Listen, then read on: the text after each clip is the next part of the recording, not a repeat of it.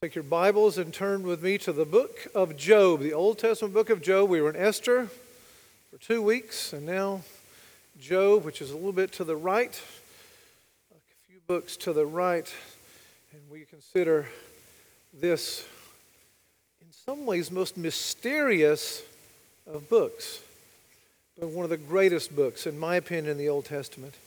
And so I'm going to read the first 5 verses. Let us hear now the word of the Lord as inspired by His Spirit. Job 1, 1 to 5. We're going to be looking at actually the first 2 chapters. I'm going to read sort of each scene as it unfolds. Excuse me. Word of the Lord as inspired by His Spirit. There was a man in the land of Uz, whose name was Job. And that man was blameless and upright, one who feared God and turned away from evil. And there were born to him 7 sons and 3 daughters. He possessed 7,000 sheep, 3,000 camels, 500 yoke of oxen, and 500 female donkeys, and very many servants, so that this man was the greatest of all the people of the East. Excuse me. His sons used to go and hold a feast in the house of each one on his day, and they would send and invite their 3 sisters to eat and drink with them. And when the days of the feast had run their course, Job would send and consecrate them, and he would rise early in the morning and offer burnt offerings according to the number of them all. For Job said, "It may be that my children have sinned and cursed God in their hearts." Thus Job did continually. This is the word of the Lord. "The grass withers, the flower fades, but the word of the Lord, sacred scripture, will endure forever." Let's pray together one more time. God in heaven, I pray as I almost always do, the words of my mouth and the meditations of my heart would be pleasing in your sight, O God, our rock and our redeemer.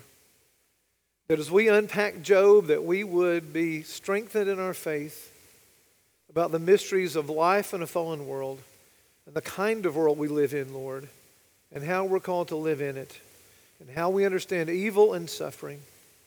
Lord, I pray that you would open our eyes to see great things from your word, to see your glory in this man's suffering these next 3 weeks. Oh God, do it. Do it in us and work through us for your own glory. Through Jesus Christ our Lord. Amen. So what do we do with Job? No, we've not gotten to the juicy part yet. We just introduced Job. We're going to get there.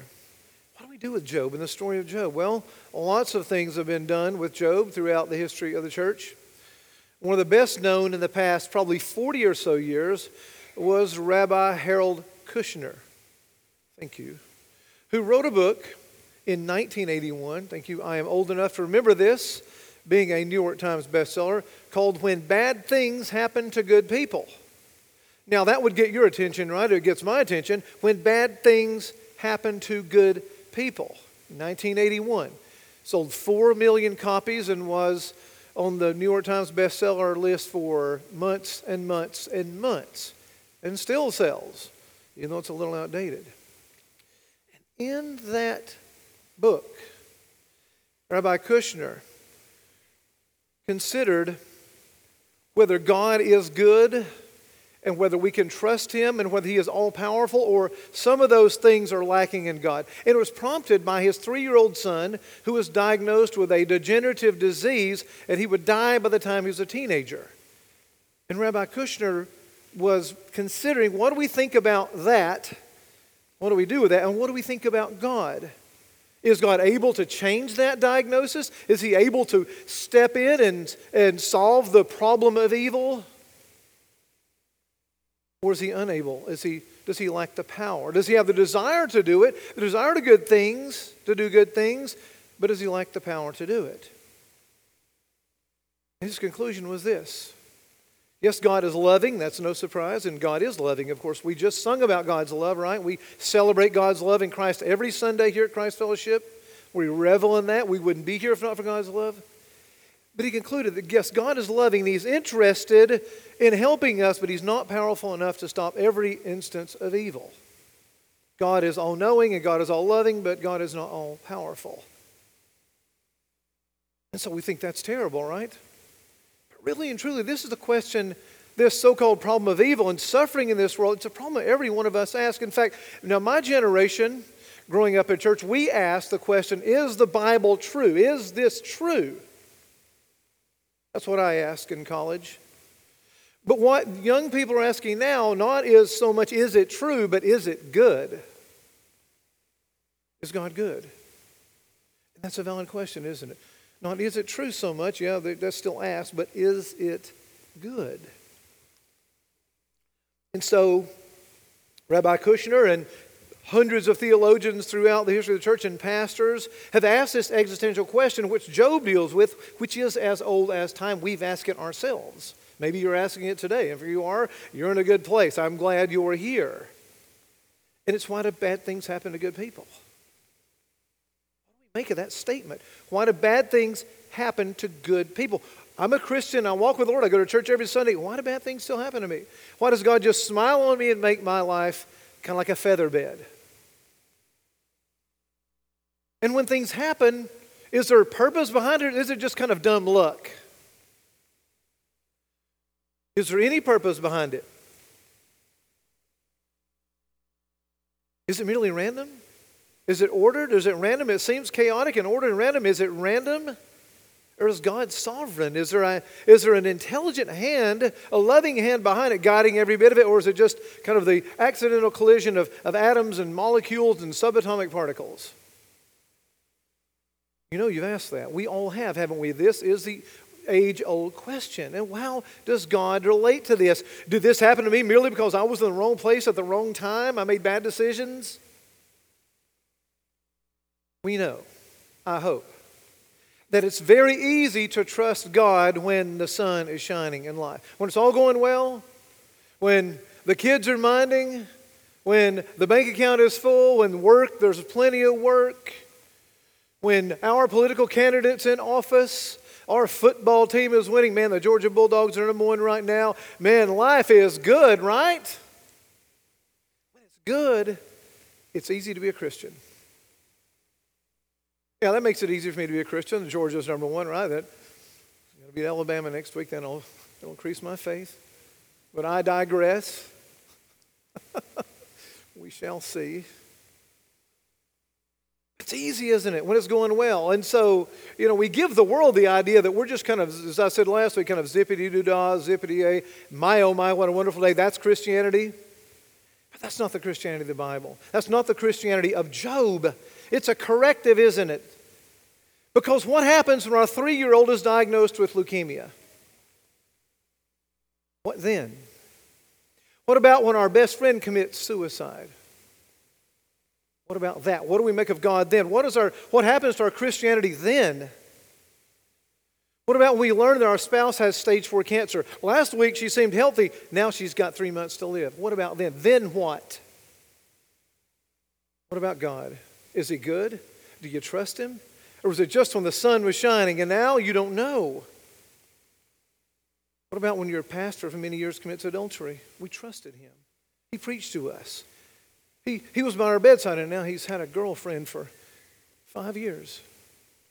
Then what? What do we do with life in a fallen world and a God who claims to be holy and righteous and good and all-powerful? Because the Bible says He is all-powerful. He is omniscient, omnipotent, omnipresent. He's all those things, right? He's omnipotent. Rabbi Kushner says, no, He's not all-powerful. Scripture says, no, He's all-powerful. What do we do with this? These are great questions, right? Job helps us with this. That's why this is so vitally important, and why I would argue this is sort of the centerpiece, these next 3 sermons, these 3 weeks in this series on God's providence. Because this is where we get right down to the brass tacks, the nub. Esther was great. Moses was great. Joseph, great. This is the meat and potatoes right here. This is where we live, isn't it? We live in this world. We live with diagnosis of leukemia. We live in this world where pastors commit adultery. We live in this world where people commit suicide. And we live with the claims of Scripture. And by God's grace, we have the story of Job. We're going to look at Job in 3 sermons. One each on each of the central characters. Job this week, Satan next week. What about Satan and evil and the demons? What do we do with that and God's sovereignty? Is he sovereign over those? We're going to not mention Satan much today, not talk a lot about him, but get more depth. And then God, the last 4 chapters of Job. Who is God? We're going to look at that because this strikes at the very character of God. Now, a Scottish Presbyterian named George Hutchinson preached 316 sermons on the book of Job. Joseph Carroll in London took 23 years to preach through 424 sermons on Job, verse by verse. 23 years. And then at the end, here's what he said. I have not formed a clear understanding of some of the passages. Speaks to the depth of Job. So I know good and well, and some of you are Bible scholars here, and I know you're thinking, you're going to do this hillbilly preacher of ours is going to do Job in 3 weeks? Yes, he is. We're not going to look at every bit of Job. Just really 3 kind of character sketches of Job and Satan and God. The main actors in this drama, which is a microcosm of our lives every day, even though we will never suffer as Job did, likely. But it brings home the fundamental questions as to our suffering when it comes home. Why? We want to know why, don't we? Why God? Why me? Why now? Why this way? We've all asked it. Why this way? These are philosophical and theological issues, right? But it's where the rubber meets the road. What is the relationship between suffering and sin, between good and evil, and a good God who claims to be sovereign over all? Is he sovereign and unwilling to stop suffering, or is he willing and not sovereign? Those are the choices we have. Question of theodicy, if you want a $5 or $10 theology term, that's it. It's the justification of the ways of God. Is he good? Is he just? And can we trust him? I want you to leave here today and next Sunday, trusting God. Absolute, unshakable confidence in the God of Job. That's what I'm after. I'm just going to tell you right up front. So if you've been tuned out these last few weeks in Providence, tune back in, okay, these next 3 weeks, because this is good stuff. It's important, and it's a very shattering story. So we meet Job here in the first 5 verses, the perfect and upright man, or a blameless and upright man. The old King James, which I grew up on, says he's a perfect and upright man. And we're told 4 things about Job. Just a quick character sketch here. And this is very important because this sets the stage for the rest of the book. This is the good man. This is Rabbi Kushner's question, right? A good man who's going to go through a good amount of suffering, the likes of which we've never probably known or certainly experienced. First, we learn about his integrity. He was blameless. That does not mean he was sinlessly perfect. There are no people like that in this world, only Jesus, the Christ. This word speaks of his genuineness, his authenticity. Job is no hypocrite. What you see is what you get with Job. He's not one person at church and another person at home. That's not Job. When you hear his words and watch his deeds, you get an accurate reflection of what's going on in his heart. Job looked godly because Job was godly. It's easy to come to church and look godly, right? For just, 2 hours. We can fake it on Sunday morning. We can fake it till we make it, right? Job was the same person all the time. That's what this speaks of. He was blameless. We would do well to have God say this about us, wouldn't we? That we look godly because we are godly. So his integrity. Secondly, his treatment of others. He was upright. In his human relations, he was a man who could be trusted. He would not double cross you. He was a straight dealer. I like people like that. You like straight dealers? I like straight dealers. I pray God makes me a straight dealer because I want to cut it to you straight, right? We learn also about his religion. His faith was marked by what you might call a humble piety. He feared God and turned away from evil. Now, obviously, we don't know how much he knew about God, but he had a reverence, he had a holy fear that led him to hate sin and turn away from sinfulness. Later in the book, we learn that Job believed God was both sovereign and just, fair. Unlike Rabbi Kushner, Job's going to argue, and we're going to see this here in just these 2 chapters, that he is both sovereign and just. And I'm going to tell you, I believe in this church, we confess and believe that God is sovereign, meticulously so. Every molecule and atom and subatomic particle does his bidding, and he is just. He is good. He's good. Then what do we make of suffering? That's what we're dealing with here. Finally, we learn of his morality. Christopher Ash, one of my friends and incredibly good commentary on Job, puts it this way. He said, as he walked life's path, Job resolutely stayed on the straight and upright path and turned away from the crooked ways of sin. To turn away from sin is the very essence of repentance. Repent, you confess you're a sinner and turn from sin, right? That's the full doctrine of repentance. It's habitual, turning away in thought and word and deed and putting sin to death. That's what Job was about. That was his morality. He was not a perfect man, but he was a genuine believer. He was not a hypocrite. In fact, Ezekiel 14, the prophet Ezekiel puts Job alongside Noah and Daniel as a man of profound righteousness. Job was a real believer, genuine in his integrity, upright in his relationships, pious in his worship, repentant in daily life. He was a model for our walk with God. These are marks of a genuine believer, then and now. That's who you should be or seeking to become as a believer, and so should I. He loved his children. His children loved each other.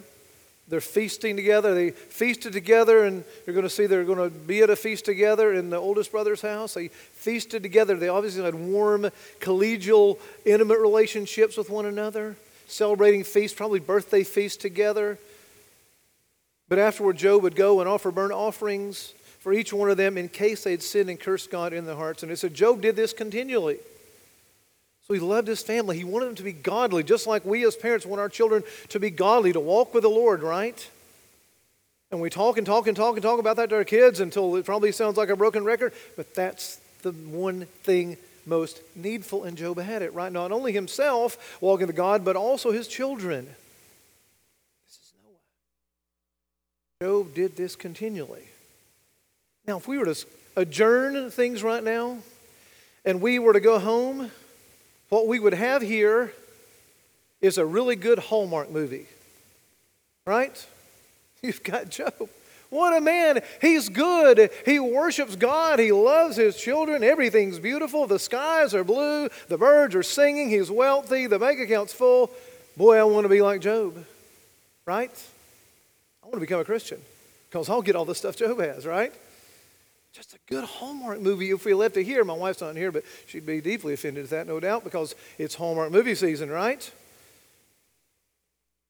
But it's a movie in which the right people doing the right things always come out on top. And there are some who think that is the Christian faith. Those people haven't read the Bible. Those people have not read the story of Job. You won't hear a prosperity gospel sermon from the book of Job. Maybe a verse somewhere isolated from the rest of the book, right? If you're new to Christianity, this ain't the Christian faith. First 5 verses, right? The movie ended there. We had everybody go home happy, like Happy Days, right? But it doesn't stop there.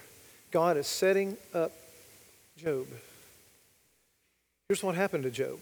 We have these 4 alternating scenes from heaven on earth and heaven and on earth. And here's the first one, verse 6.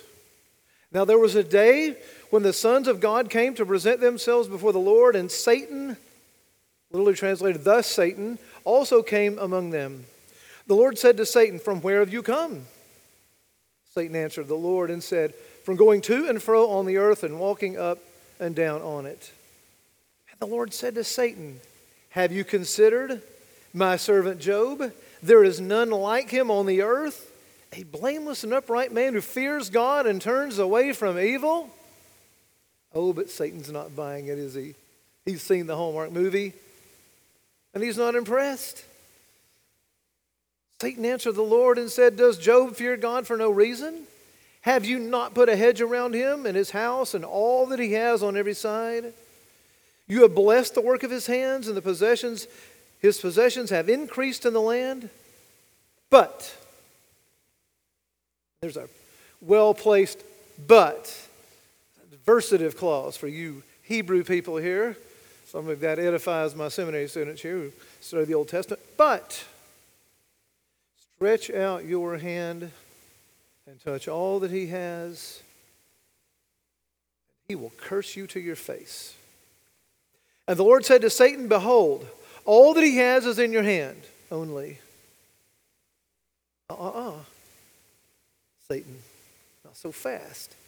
Only against him do not stretch out your hand. So Satan went out from the presence of the Lord.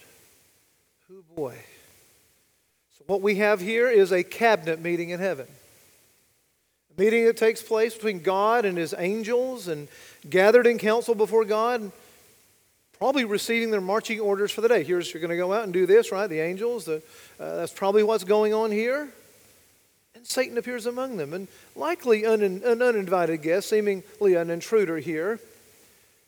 Who is this Satan? Satan, the Hebrew literally reads, which is more of a title, but it's Satan. This is the serpent of paradise. This is the adversary, the accuser as his name, which is literally the Hebrew title is here. He's the accuser of the brethren. It's that Satan. More on him next week. And God asked him, where'd you come from? Well, from going up and roaming to and from the earth and going up and down on it. He's a vagabond. Just roaming.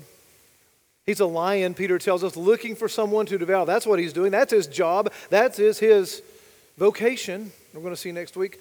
God has a job even for him, and he does it well. And we better listen to Job, and we better listen to all of Job and know that he does it well. This vagabond, tempting men. And he says, what about my servant Job? You've seen him likely, right? You've seen him in your travels around earth. You've seen him. A blameless man. He's impressive, right? He turns away from evil. He's full of repentance. He does family worship every night with his kids. He loves me. He knows all about me. He knows everything about me. Loves me, man. It's beautiful. You've seen him? And Satan says, yeah, I've seen him. I've seen him, right? Kind of like the Secretary of War, the President asking the cabinet, Secretary of War, it's your time to report. Tell us what you've seen. And Satan says, yeah, I've seen him. I've seen this man. I'm not impressed. Because he just knows what side his bread is buttered on. That's why he follows you, right? He's like a 20-something gold digger model who marries a 90-year-old billionaire. That's Job.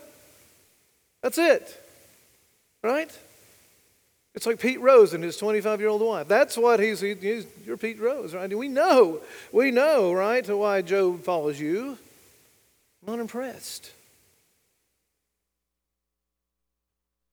We agree. There's part of us that says, faith surrounded by so much security surely can't prove a whole lot. Because it's easy to be a Christian when the sun is shining, right? It's easy. So faith with so much security, that doesn't prove a whole lot. The prosperity gospel, it just doesn't prove a lot to me in a real world, right? I'd rather listen to a George Jones song than believe the prosperity gospel. That's better theology, frankly, right? Because you're going to at least get the problem right if you don't get the solution right. But we know it's true. And so here's a wager. Satan says, I'm going to bet you. It's like, the devil went down to Georgia or something like that. The Lord takes the wager and he gives one limitation. He says, you cannot touch his body. Take your bet, you're going to regret. And he is, but not yet. So we'll come to scene 2, verses 13 to 22. Now there was a day back on earth. We're in heaven, now we're on earth, okay? Movie scene here. There was a day when his sons and daughters were eating and drinking wine in their oldest brother's house.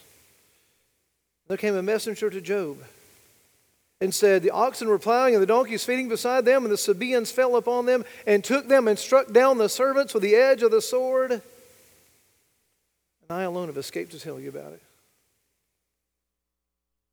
While he was yet speaking, there came another messenger and said, the fire of God fell from heaven and burned up the sheep and the servants and consumed them, and I alone have escaped to tell you. And while yet he was still speaking, there came another and said, the Chaldeans formed 3 groups and made a raid on the camels and took them and struck down the servants with the edge of the sword. And I alone have escaped to tell you. And while he was yet speaking, there came another and said, your sons and your daughters are eating and drinking wine in the oldest brother's house. Behold, a great wind came across the wilderness, struck the 4 corners of the house, fell on the young people, and they're all dead. I alone have escaped to tell you. Job rose, tore his robe, shaved his head, and fell on the ground and worshipped. You see that? He worshipped. He fell on the ground and he didn't say, "Why, oh God? Why, oh Lord?" He worshipped. And he said, "Naked I came from my mother's womb. Naked I shall return." The Lord gave, and the Lord has taken away. Blessed be the name of the Lord. And in all this, Job did not sin or charge God with wrong. Wow. What we have here, it makes me think of 9/11. For those of you who are alive, I realize I have a young congregation. I have to watch myself here. It was a beautiful day. It was just an ordinary day here on earth, wasn't it? Ordinary day. Here you have just an ordinary day. You have a day in heaven, you have a day on earth. Ordinary day that becomes Job's personal apocalypse. Satan goes to work behind the scenes, and in these 4 swift blows, Job is reduced from extreme wealth to grinding poverty, just like that. A normal day, plowing is going on in the fields. The kids, they're together, man, in this great oldest brother's house. He loves them so well. Shepherds are tending their sheep, and there's some thunderstorms building back in the west, but that's normal, right? Nothing unusual, nothing to see here. It's an ordinary spring day. And then the doorbell rings, and like the 4 horsemen of the apocalypse, in 4 swift blows, Job loses it all. First messenger says, "I've come from the fields, I'm bearing foul news. The oxen and the donkeys and the servants are plowing. They're all dead. The teams that worked them, they're all dead. Murdered by a marauding band of Sabaeans." And then another one comes before Job can even process that dark message. Another runner hits the doorstep with ill news. The shepherds and the sheep, they're all dead. Been killed by a historically severe, intense lightning storm, apparently. Remember that storm cloud building back in the west. It's here. Immediately there comes another messenger, and the Chaldeans, they've raided the camels, and the servants caring for them, and they've killed them all. And compared to what's going to happen next, that's probably fine. It isn't fine, but for me, that would be fine compared to what's going to happen next. And just on the heels of that messenger comes the darkest news of all. Those clouds? Well, they dropped an F5 tornado, and it's hit your children's house, and they're all dead. All 10 of them. You were blessed with 10 children, and they're gone. That tornado has taken out the house, and it's taken them out. And the seriousness is punctuated by this, the messenger saying, "I alone have escaped to tell you." And there's a comparison. I'm the only one who's escaped. Imagine having to be the bearer of this bad news. I've had to tell people, families, that they've lost someone before. I had to do it during a tornado one time in Alabama, and it was one of the hardest things I've ever had to do. They found your son, and they found your grandbaby.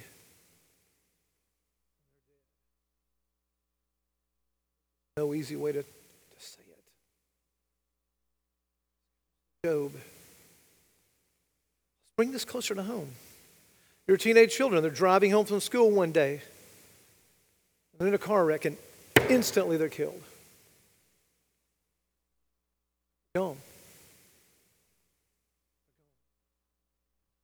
You make a bad investment one day, and your bank account drops from $100,000 to $100. There ain't no getting it back. It's gone. Your house burns down, your entire family's inside it. A family lived near me growing up down in Georgia, had 18 kids. One fire, 13 people, gone. The other 5 were somewhere else. That's what it's like. This is what Job's experiencing. And how did Job respond? Why? Oh, why me, O Lord? Now he's going to whine later. No, he worships. He said, "I came from the womb naked, and naked I'm going to return, and Lord's given, the Lord's taken away." Blessed be the name of the Lord. I could just stop right there. And we've had church.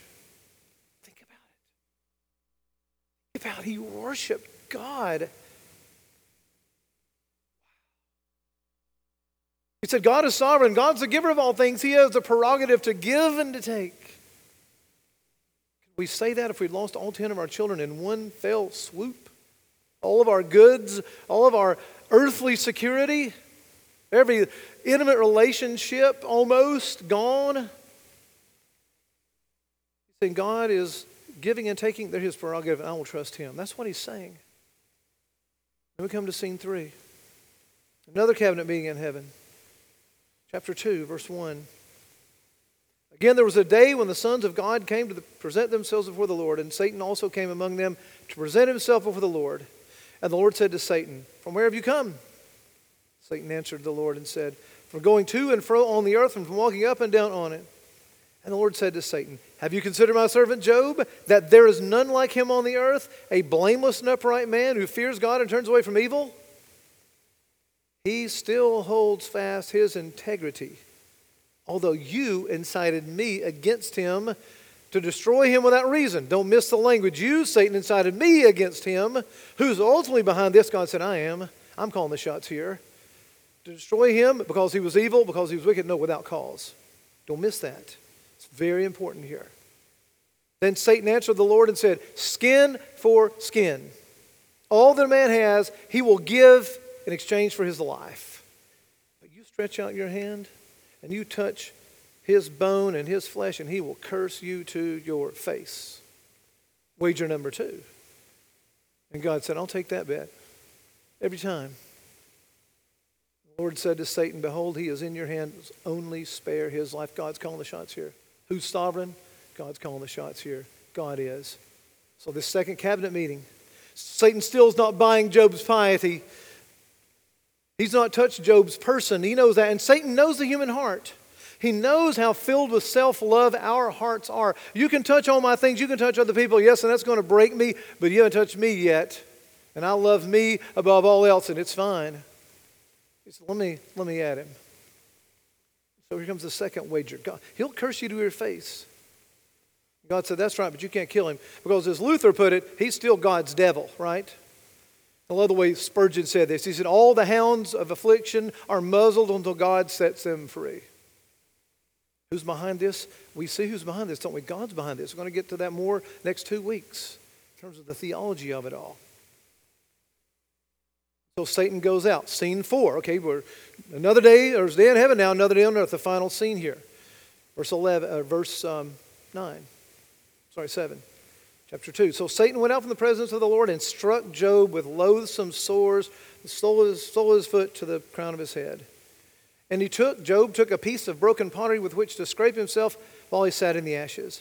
Then his wife said to him, "Do you still hold fast your integrity?" He still has his wife, but not his children. So Mrs. Job goes over and says, "You still hold fast your integrity? Curse God and die." But Job said to her, "You speak as one of the foolish women would speak. Shall we receive good from the hand of God and not evil?" That's a key verse. Back in verse 21 and verse 10. Shall we receive good from the hand of God and not rach is the Hebrew word evil. It means adversity. God is not capable of evil, right?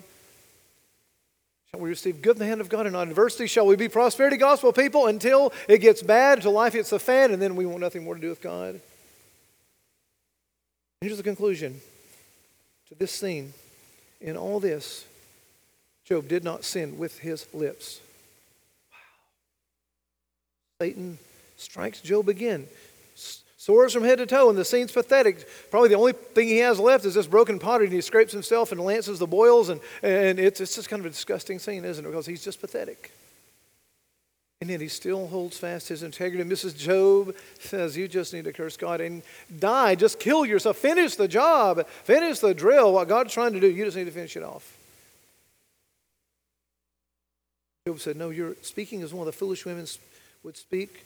Shall we receive good from the hand of God and not evil?" Adversity. God is a good God. He's not capable of evil or being tempted by evil. We know that from other teaching in Scripture. We're going to talk about means and ends and all that in the few sermons in the next 2 weeks, but Here we see God's behind it, right?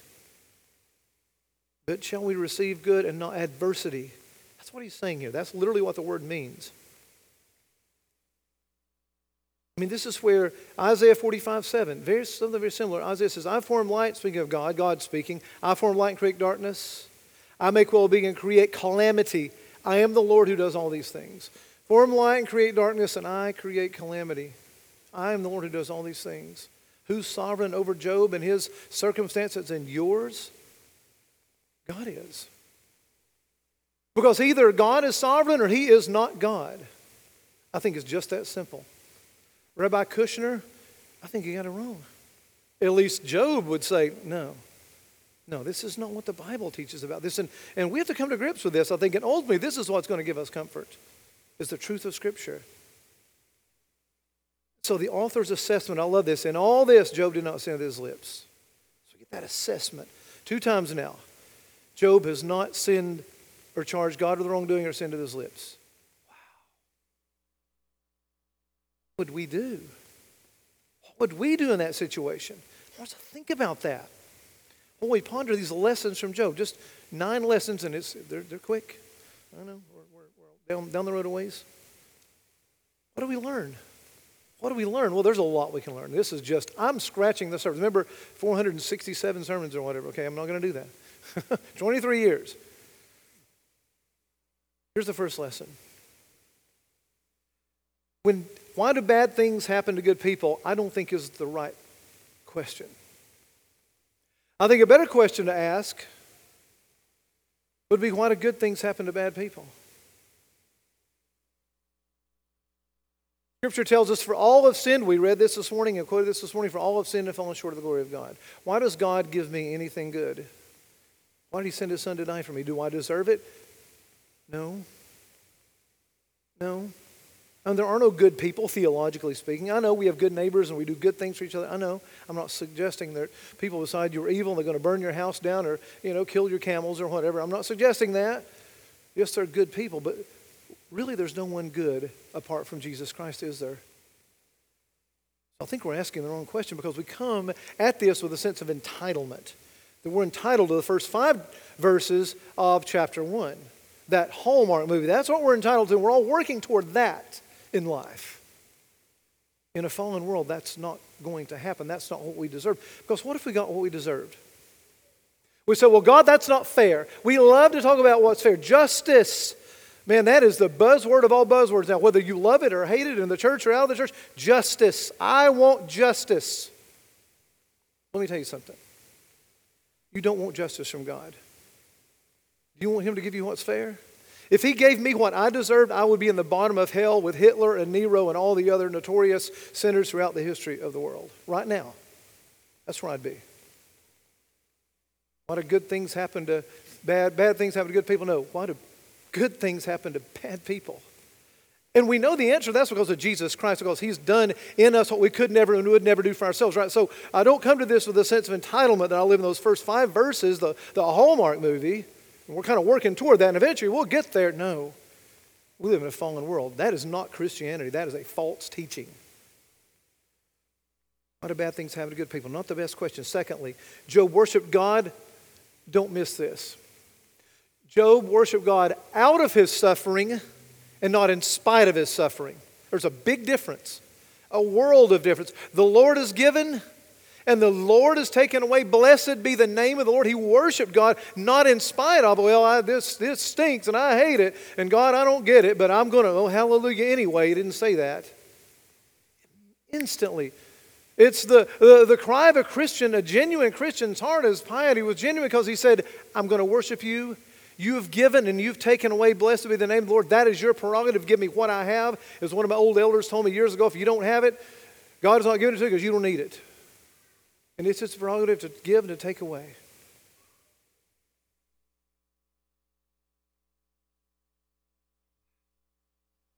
Would that be our response? If our teenage children were killed on the way home from school today, would we say, the Lord gives, the Lord takes away? And of course, I don't think Job is being glib here. Okay, he is He is suffering here. He's scraping himself. He's sackcloth and ashes. He's adorned in sackcloth and ashes because he's weeping. He's broken. He's crushed. This is not Job saying, well, hallelujah, what time's lunch? He's not saying that. No, in spite of that suffering that comes from his heart, that's ripped his heart out and stomped it on the ground, no doubt, he's saying, okay, the Lord gives and the Lord takes away. Out of the degradation of his spirit, the brokenness of heart, out of his weeping, his tears, he's saying, okay, I'm going to trust you even though I don't understand. Now, we're going to get a different Job a little later, and he's going to complain, and the friends come and all that. But no, this is the first, the fault setting of a true Christian. Thirdly, our suffering is ordained by God for His glory, especially on the last day.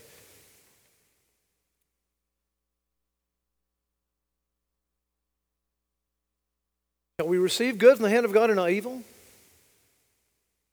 That's a $10 million question, isn't it? Our suffering is designed to do what? Strengthen our faith. 1 Peter 1, 6 and 7 says, in this you rejoice. Though now for a little while, if necessary, apparently this was evidently necessary for Job, necessary for us to have this story. If necessary, you have been grieved by various trials, so that with the purpose that the tested genuineness of your faith, more precious than gold, though it perishes, though it is tested by fire, may be found to result in praise and glory and honor at the revelation of Jesus Christ. You may not feel like it's glorifying God now, but at the last day, when you stand before the judgment seat of Christ, it will bring Him glory. Your suffering will.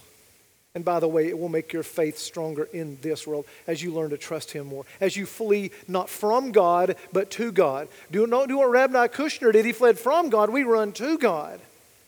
Job ran to God.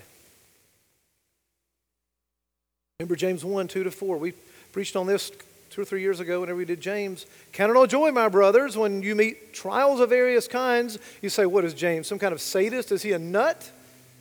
No, he says, for you know the testing of your faith produces steadfastness, perseverance. And let the perseverance have its full effect that you may be perfect and complete, lacking nothing. When you are tested by God, when your faith is in the fire, it is hardened. You trust Him more and you become more like Jesus. You hate sin more and love righteousness more. And you are caused to cling to Him because He is all you have. All Job had. Job was flat of his back. He's all he had. He clung to Him. And it's for God's glory. We glorify God in that, don't we? Fourth, suffering as a believer doesn't mean we won't have doubts or fall into discouragement. I mean, over in chapter 3, Job laments, just one chapter over, listen to Job. He says, after Job opened his mouth and cursed the day of his birth. Well, Job's been alone. He's thinking about it. Now he's starting to feel sorry for himself. He cursed the day of his birth. Let the day perish on which I was born, and the night that said a man is conceived. Let that day be darkness. May God above not seek it, nor let light shine upon it. Let gloom and deep darkness claim it. Let clouds dwell upon it. Let the blackness of the day terrify it. And he goes on and on and on. He is discouraged. So you see, Job is very human. He's fallen. He's like us, right? So it's going to lead to discouragement, but that's when we cling to Christ all the more. And we're going to see in the end, he clings to God all the more and comes out. He emerges from the darkness of his discouragement. I want to remind you of this. Job did not have the book of Job. Why is that important? Because we know this is a test. It is only a test. Job didn't know that. We do. For our good, for our encouragement. Fifth, it's easy to be a Christian when the sun is shining. I'm not even going to go over that. It is, right? That's easy. Hallelujah. Everything's going well. Sixth, God's glory is more important than my comfort. Hello, America. Hello, Americans. Hello, middle-class Americans. God's glory is more important than my comfort. Oh. You want to learn a lot about your own heart? All you have to do is see how you would respond when God takes it all away. That's it. That's who you are, right? This is who Job, his initial response, that's who he is. We're going to see that in the end. Will you say with Job, the Lord gives, the Lord takes away, blessed be the name of the Lord? Will you say that? Do you live in verses 121 and 210, or do you love God merely for what He has given you? I mean, this temptation is for the poor person too, right? This narrative works for a poor person because he's going to depend totally on God for his daily bread. And what if God doesn't give it? Is he still going to trust God? So see, it's a temptation for all. Not just a rich person's temptation. It's an every person's temptation because we're all sinners and we love ourselves supremely. We talked about that last week, right? About why we don't serve, because we love ourselves. I mean, the question remains, do I love the gifts or the giver supremely? And what is the chief end of man? Glorify God and enjoy Him forever, right? That's it. 7, testing is temporary and God won't allow you to fail to your eternal ruin. You're going through something, but it's just temporary, and God will not let you be tempted to a point where you leave the faith if you're really in Christ. We're going to see that Job will be restored to the end. His testing was temporary. Job emerged from this crucible of suffering as a hero of the faith. We're talking about Job thousands of years later because he's a hero of the faith, right? We need Job.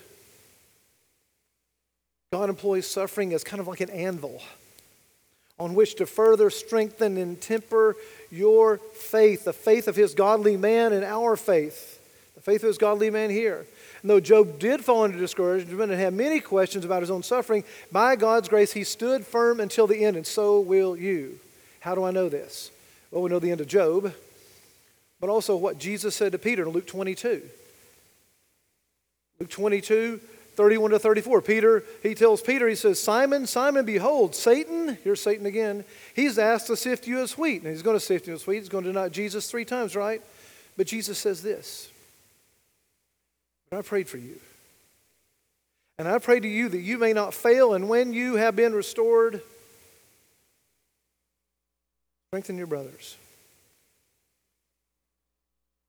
Jesus is praying for you right now. When you're in the crucible of suffering, in this white-hot cauldron of suffering, Jesus, just like the Shadrach, Meshach, and Abednego, right? Meshach and Abednego, Jesus was in the furnace with the 3 Hebrew boys, and He's in the furnace with you. And He's praying for you right now, this very morning. If you are persevering in the faith, it's because Jesus is praying for you. He's praying for Job. He said, I will pray that your faith will fail you not, and it won't fail you, because Jesus always gets His prayers answered. The Son of God, right? 8th, affliction is not always God's discipline for sin. Suffering and affliction are a product of the fall, of Genesis 3. God was testing Job. Our tendency is to think our affliction is God paying us back for some sin we committed like when we were 17. It might be. Not paying us back for that, but some sin or good, but not necessarily. No. He's testing Job here, right? Testing him. It's not necessarily the case in every situation in our lives. I mean, think about Luke 13, 1 to 5, where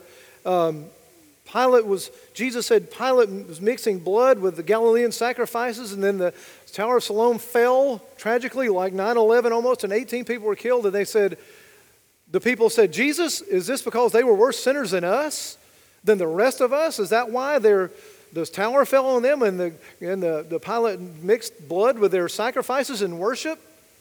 And Jesus said, no. They weren't worse sinners than you are. But unless you repent, you will likewise perish. Focus on you, He said. Focus on your repentance, your repentance. But it's not because they're worse sinners. It may not be because of your sin. We simply don't know. We can't divine that, can we? I always love it. Like during 9/11, some of these very well-known, very famous preachers came out and said, well, this is God's judgment for this sin in America. To which I would say, where do we see that in Scripture? Do you have special revelation for that? And some of them said they did, that God told them this, and don't believe Him. Don't buy it. Not for a minute. God hasn't spoken. Maybe that could very well be the case. Is America have become a wicked nation? Oh, absolutely. I don't think we've got nearly what we deserved. 9/11 was bad, but I think we got what we deserved. Let's talk about that for a minute. Let's not. Maybe another time. But it's not always discipline for sin. God may just be testing you and causing you to trust Him more because He's all you have. We can't just divine that. We have to be very, very careful, both for ourselves and in others, weighing in on that.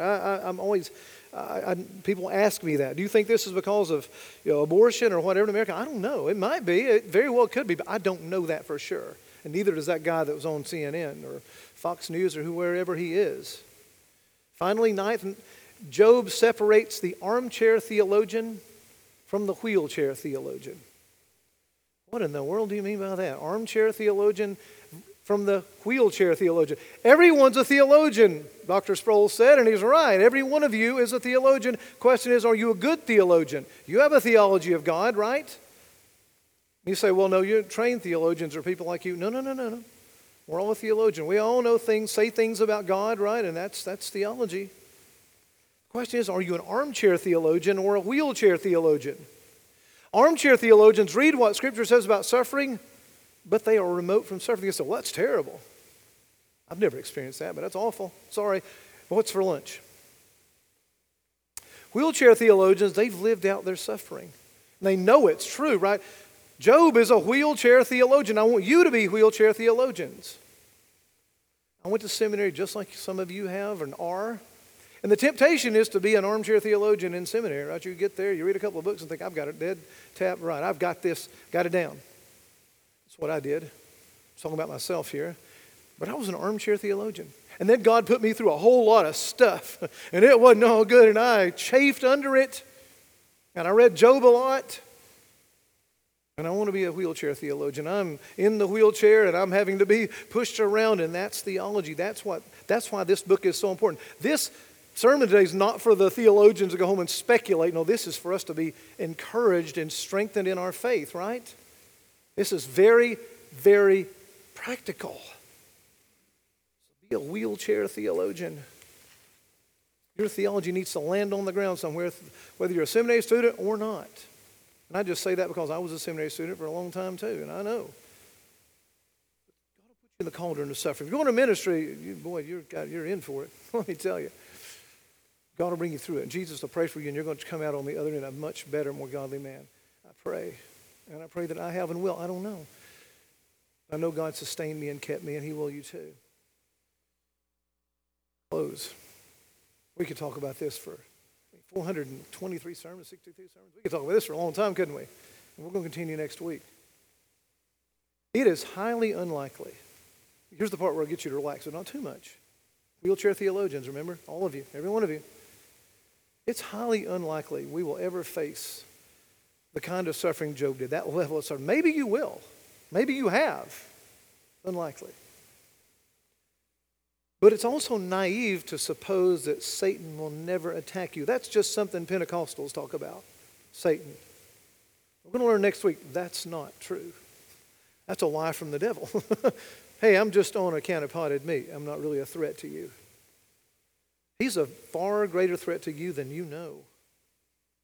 He wants to sift you as wheat. He wants to steal and kill and destroy you. Seminary student, he doesn't want you in ministry. He wants you out of ministry. He wants to cause you to fall, to disgrace yourself and the gospel of Jesus Christ.